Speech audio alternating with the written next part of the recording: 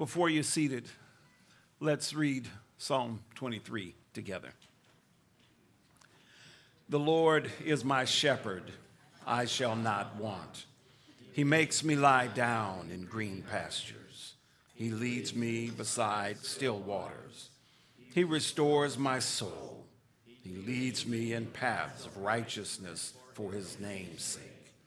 Even though I walk through the valley of the shadow of death, I will fear no evil, for you are with me. Your rod and your staff, they comfort me. You prepare a table before me in the presence of my enemies. You anoint my head with oil. My cup overflows. Surely goodness and mercy shall follow me all the days of my life, and I shall dwell in the house of the Lord forever. Thank you. You may be seated. This past Monday, as we were preparing for tonight's service, Tim Stafford raised a question about what season of David's life was he in when he wrote this psalm. Because David took care of his father's flock when he was a teenager, it's an easy assumption that this was probably written in his younger years. But David is telling us how the Lord has shepherded him through his life. Experiences of green pastures and still waters, that could happen at any point in his life. But a warrior in his 20s or 30s, in the prime of his strength and confidence, he doesn't generally refer to difficult times as being the valley of the shadow of death. These words come a lot more naturally from someone in their later years, a man more aware of his mortality, more aware of how life connects together in strange ways, and one disaster can contribute to another. Now, there's nothing in the psalm to date it, no inscription like there is in Psalm 51 or 32 that ties it to a specific incident. But the reflections are those of a man who has seen the varying colors and hues, the intensities and contrasts of a long journey with the Lord.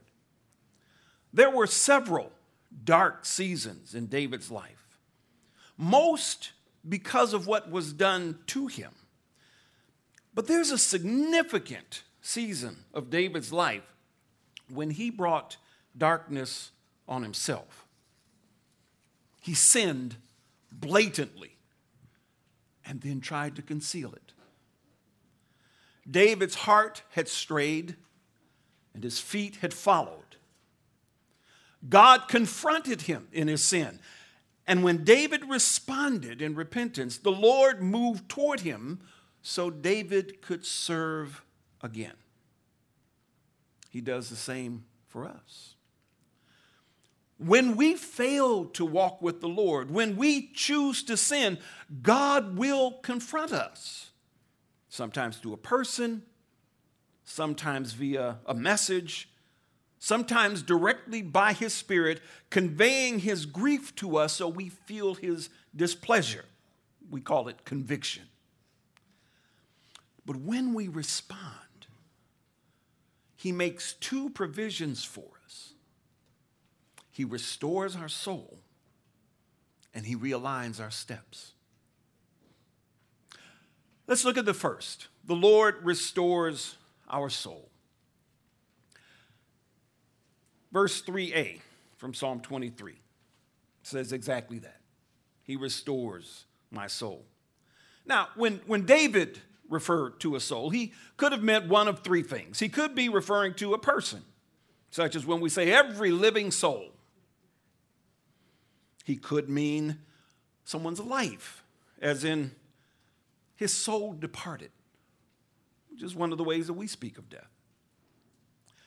Or he could be talking about the inner life of the person. And that's the meaning that makes sense here.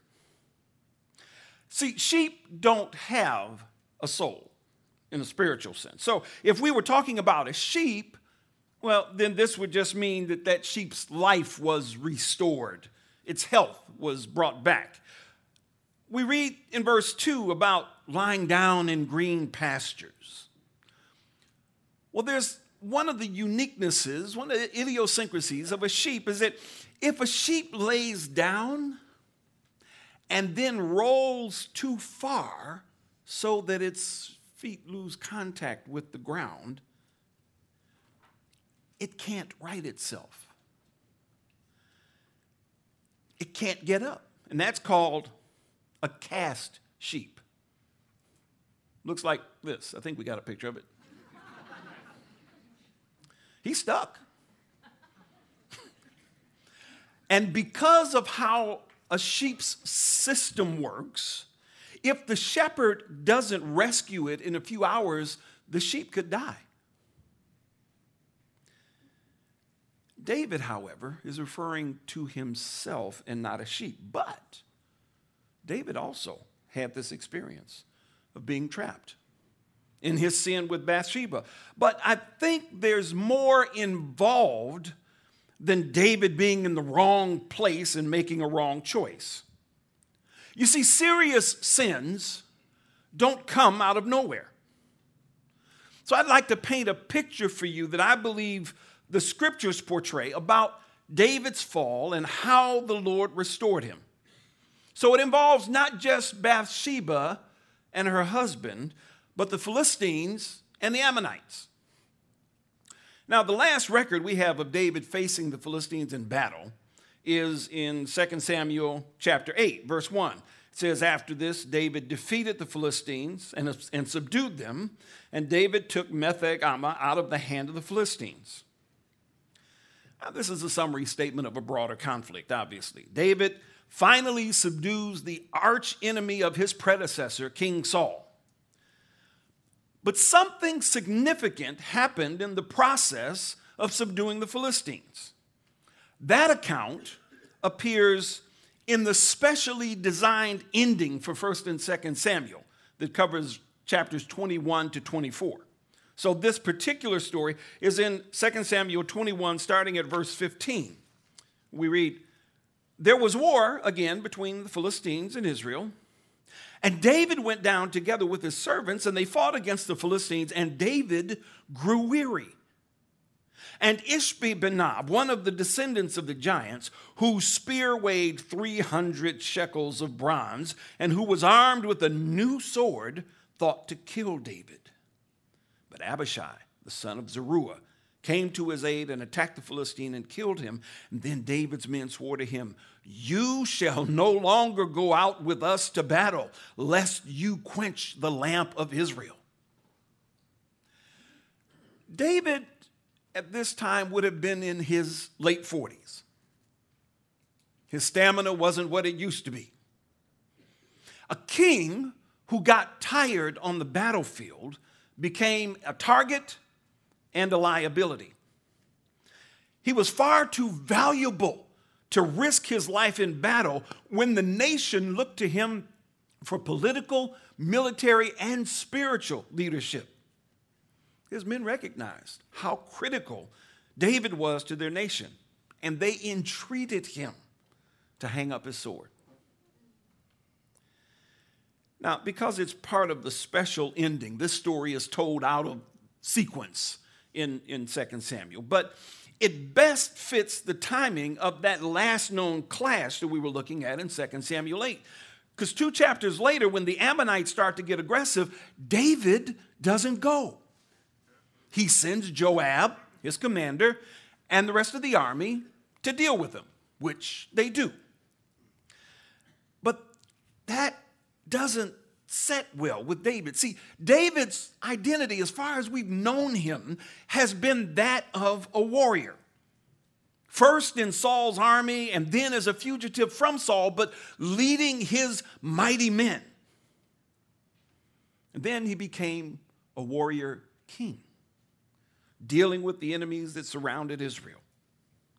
God gave him victory everywhere he went.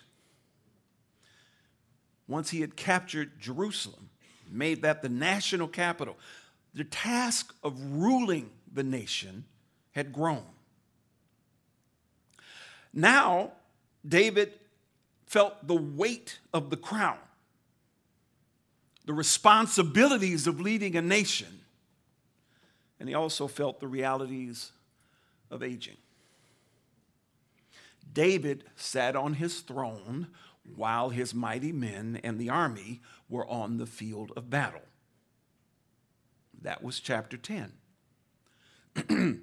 Well, the Ammonites regrouped the next year after the rainy winter season, and they brought reinforcements, allies.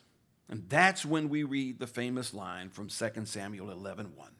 In the spring of the year, the time when kings go out to battle, David sent Joab and his servants with him and all Israel, and they ravaged the Ammonites and besieged Rabbah, but David remained in Jerusalem. Now, mind you, this is the same thing that happened in the last chapter. But the last chapter didn't contain the disaster that's about to happen.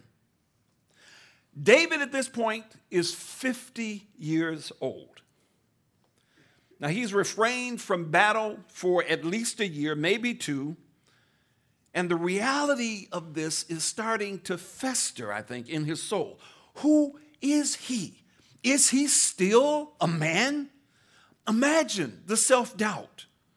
He's watching from the balcony as Joab and David's men fade into the distance, marching off to war.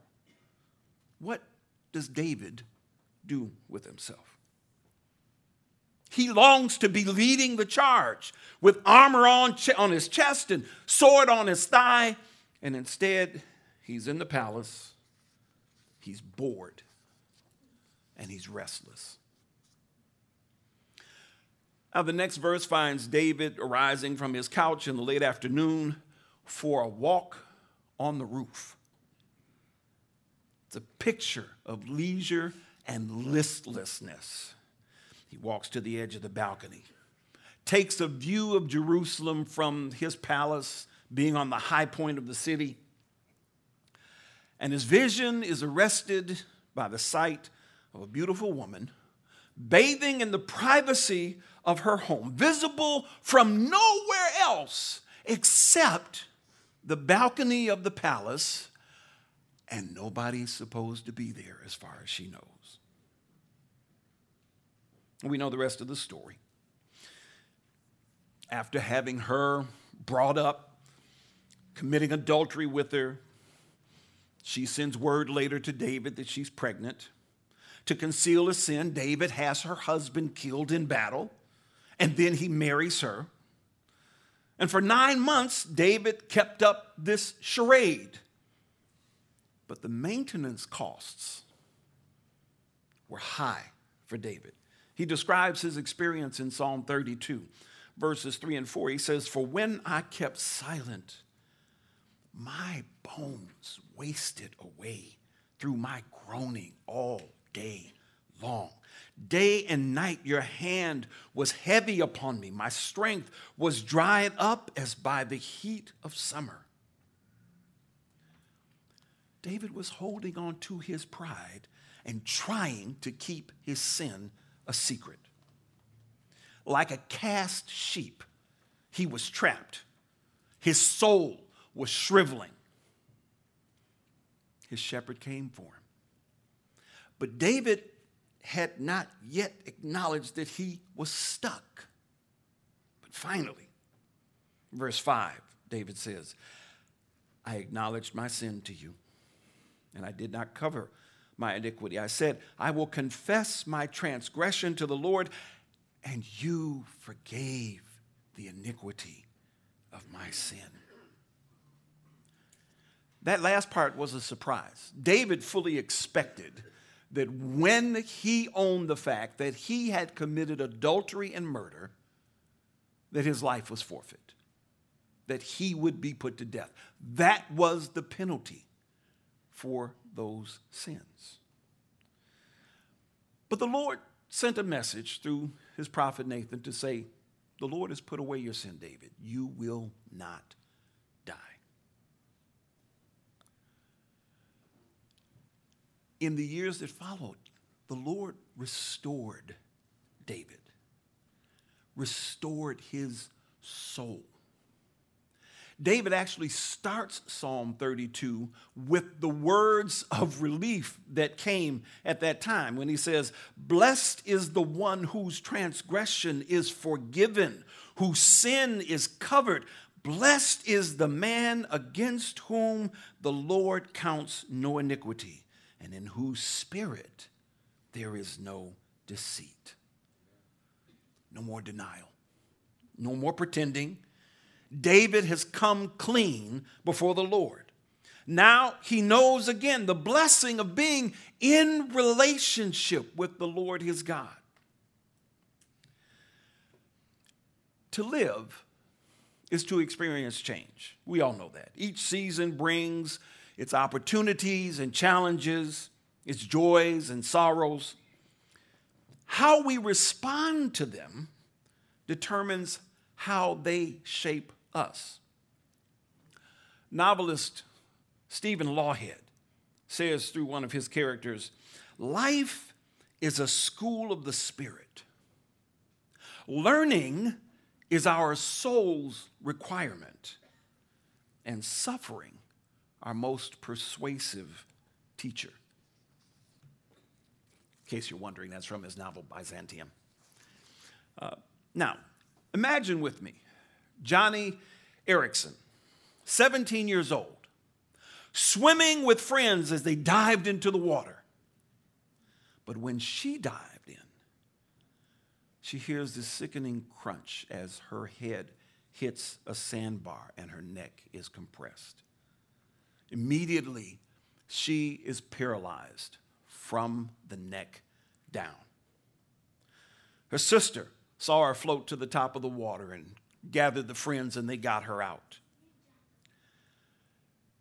In the months that followed, Johnny says the despair and depression were so great that even though she was a Christian, she would have committed suicide, except that she couldn't use her hands or her feet.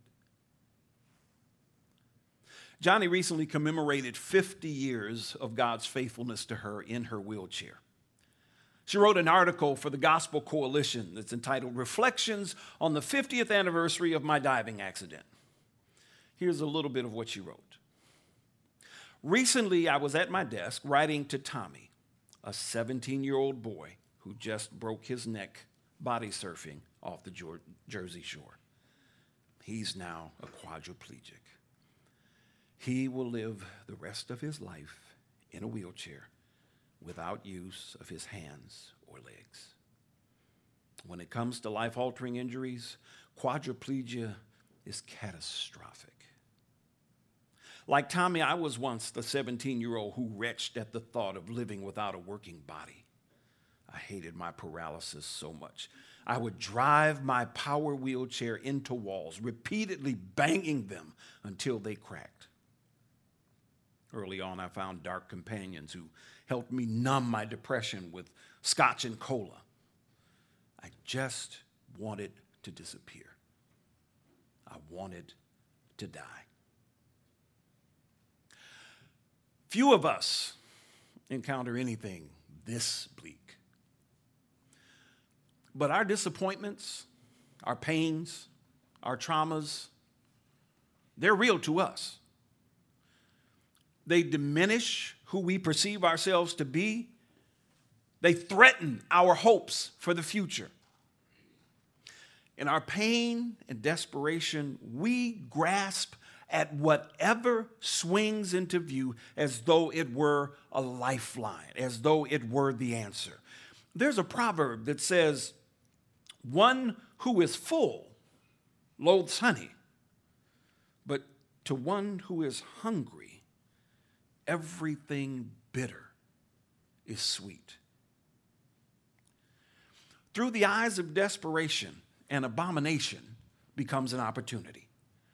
The conquest of Bathsheba becomes an affirmation of David's virility. A powered wheelchair appears to Johnny as a means to end her life.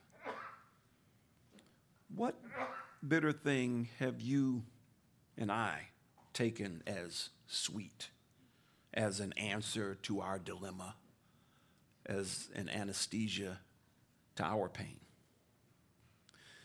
From our comfortable place here, Sunday night, Moody Church, we can plainly see that David was horrendously wrong, that Johnny's thinking is terribly twisted. But when it's our dreams that lie shattered around our feet, when it's our ability to hope for the future that has been crippled, we may not choose much better. We may find ourselves stuck on our backs with our feet up in the air. Cast sheep. You remember that picture? There it is. Our shepherd comes for us, especially in times like those, not to chide us, not to criticize us, but to turn us from upside down to right side up. Amen. To give us life. He comes to restore our souls. What does that mean? To restore our souls. I think the clearest understanding of what David meant by that is gathered by looking at his life. Immediately following David's adultery, his life was beset by disaster. Seeds that he had sown by his sin sprouted and bore fruit. Rape, murder, abuse of power happened among his own children. But God was not done with David. He saw him through the heartbreaks. He saw him through the crises. And in the last season of David's life, the Lord gave to David the plans for the temple that Solomon was to build. God gave to David the plans for how the worship of the nation was to be structured at that temple, how the priests and Levites were to be assigned to new duties. David designed and commissioned musical instruments to be made for use at the temple. And then he crowned Solomon king and launched the greatest season of peace and prosperity that Israel had ever known. My point is this: God did not kick David to the curb and label him useless because he had sinned. The Lord healed him from the inside out. He restored David's soul. David was able to dream again. He was able to believe that God could work through him again to bless others and to advance his kingdom. If God can do that after David's sin, he can restore your soul. If you've committed the same sin for years and have lost hope of victory, he can restore your soul.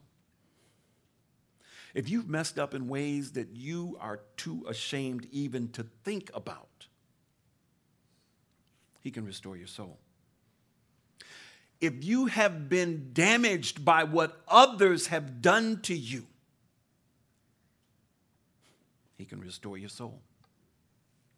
Time won't permit me to tell the stories of those whom God has restored, but ask Felix Lalusa, a member of our church, who shared his testimony about 3 weeks ago on Sunday. Ask Virginia Bentley, who shared her story here a number of years ago and teaches the precept class on Sunday afternoon. Ask Hazeltine Wilson, longtime member of Moody Church, brand new employee at Pacific Garden Mission. I found out today she just got the job, who went through the human trafficking program at Moody Bible Institute because of her experience being trafficked. See, there are stories all around us that tell us God can restore your soul.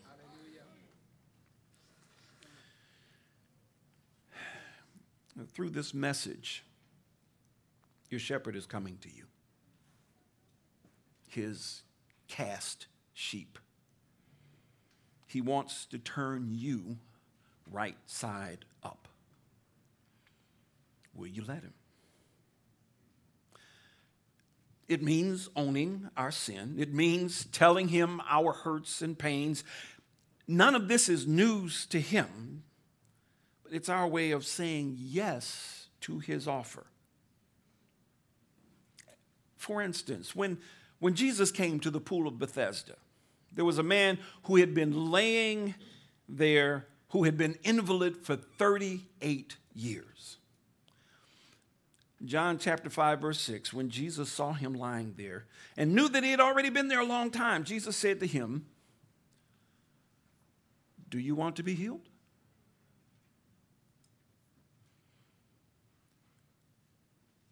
Huh? You know, the story there was that there was the idea was that water that he was laying by was supposedly an angel came down and stirred it up, and the first one in got healed. And so he was laying there waiting for his chance. Do I want to be healed? No, Jesus puts the question to him to give him the opportunity to respond. The Good Shepherd has come. Will you look to him? Do you want him to restore your soul? He's waiting for you. And his promise is that he'll be with you for the whole journey. Why do I say that? Because when the Lord restores our soul, the second point of our message tonight, he also realigns our steps so that our path is in keeping with his. Psalm 23, 3b, he leads me in paths of righteousness for his name's sake. David had known what it is to walk with God before he committed adultery with Bathsheba. He knew the green pastures. He knew the quiet waters. He knew what it was to trust God, to walk with him, to be used of God to bless others. But he departed from that path and chose to take another. Proverbs 14:12 tells us there's a way that seems right to a man,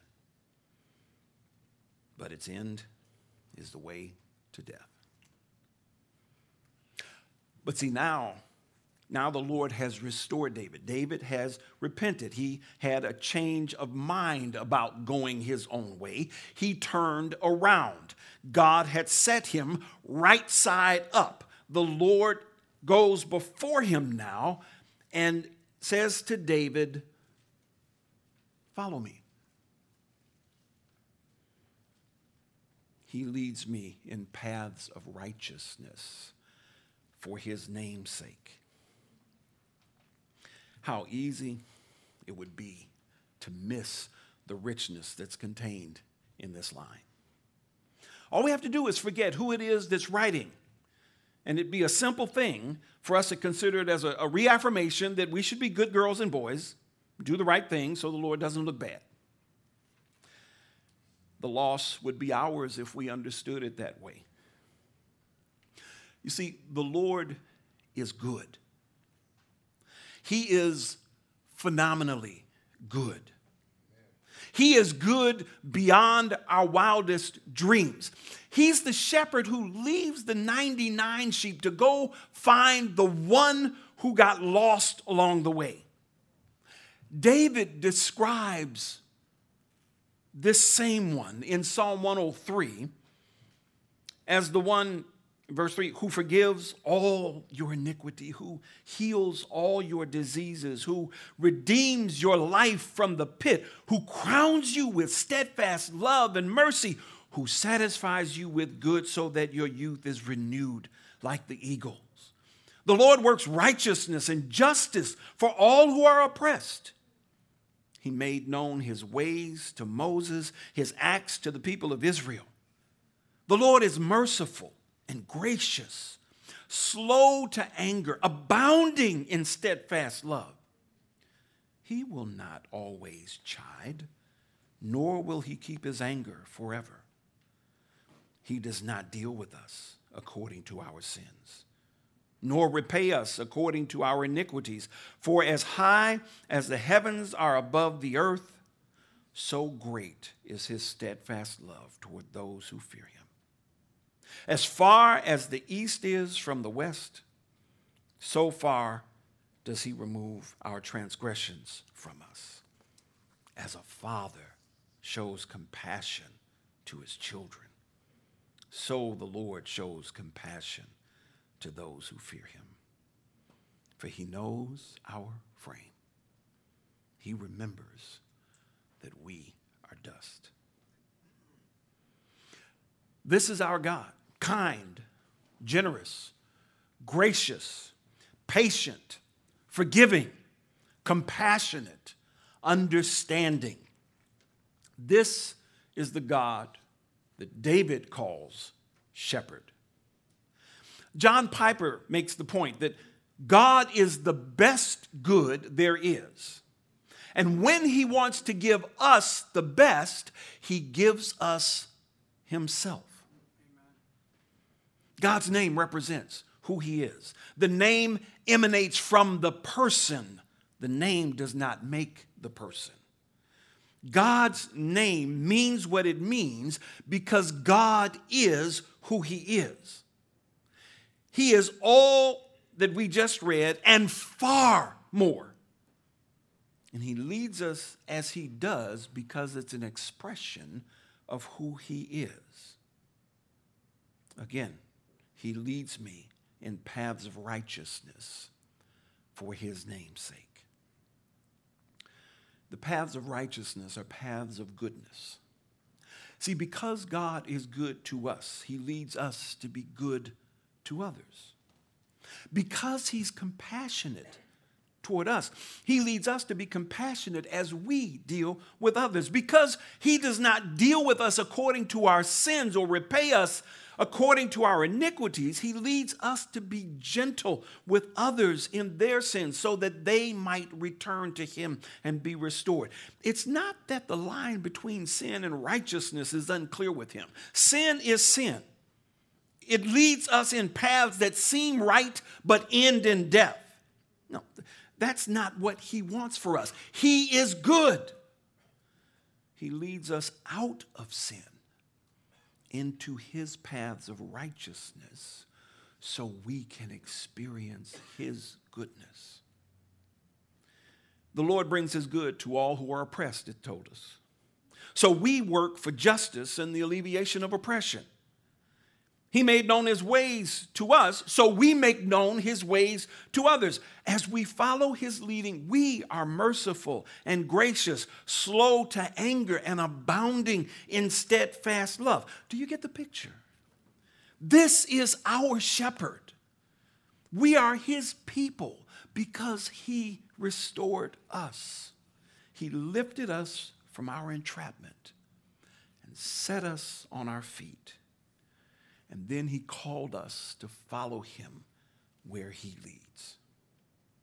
To be restored is to be a blessing to others as the Lord is a blessing to us. Psalm 23, verse 3, he restores my soul. He leads me in paths of righteousness for his name's sake. Father, you're good. Good beyond our wildest dreams. Forgive us for the many times that we miss it because life doesn't go the way we want it to in our sinfulness.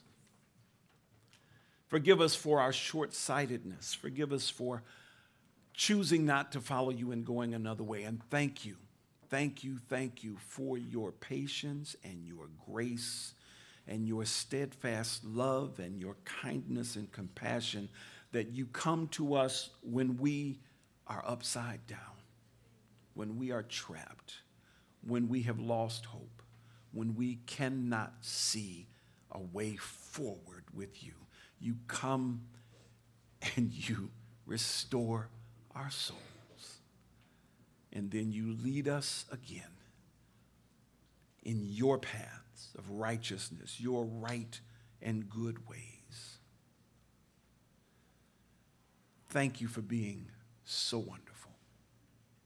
Thank you for meeting us where we are and taking us to where we need to be. Strengthen us to trust you, to believe you, to follow you. In Jesus' name, amen.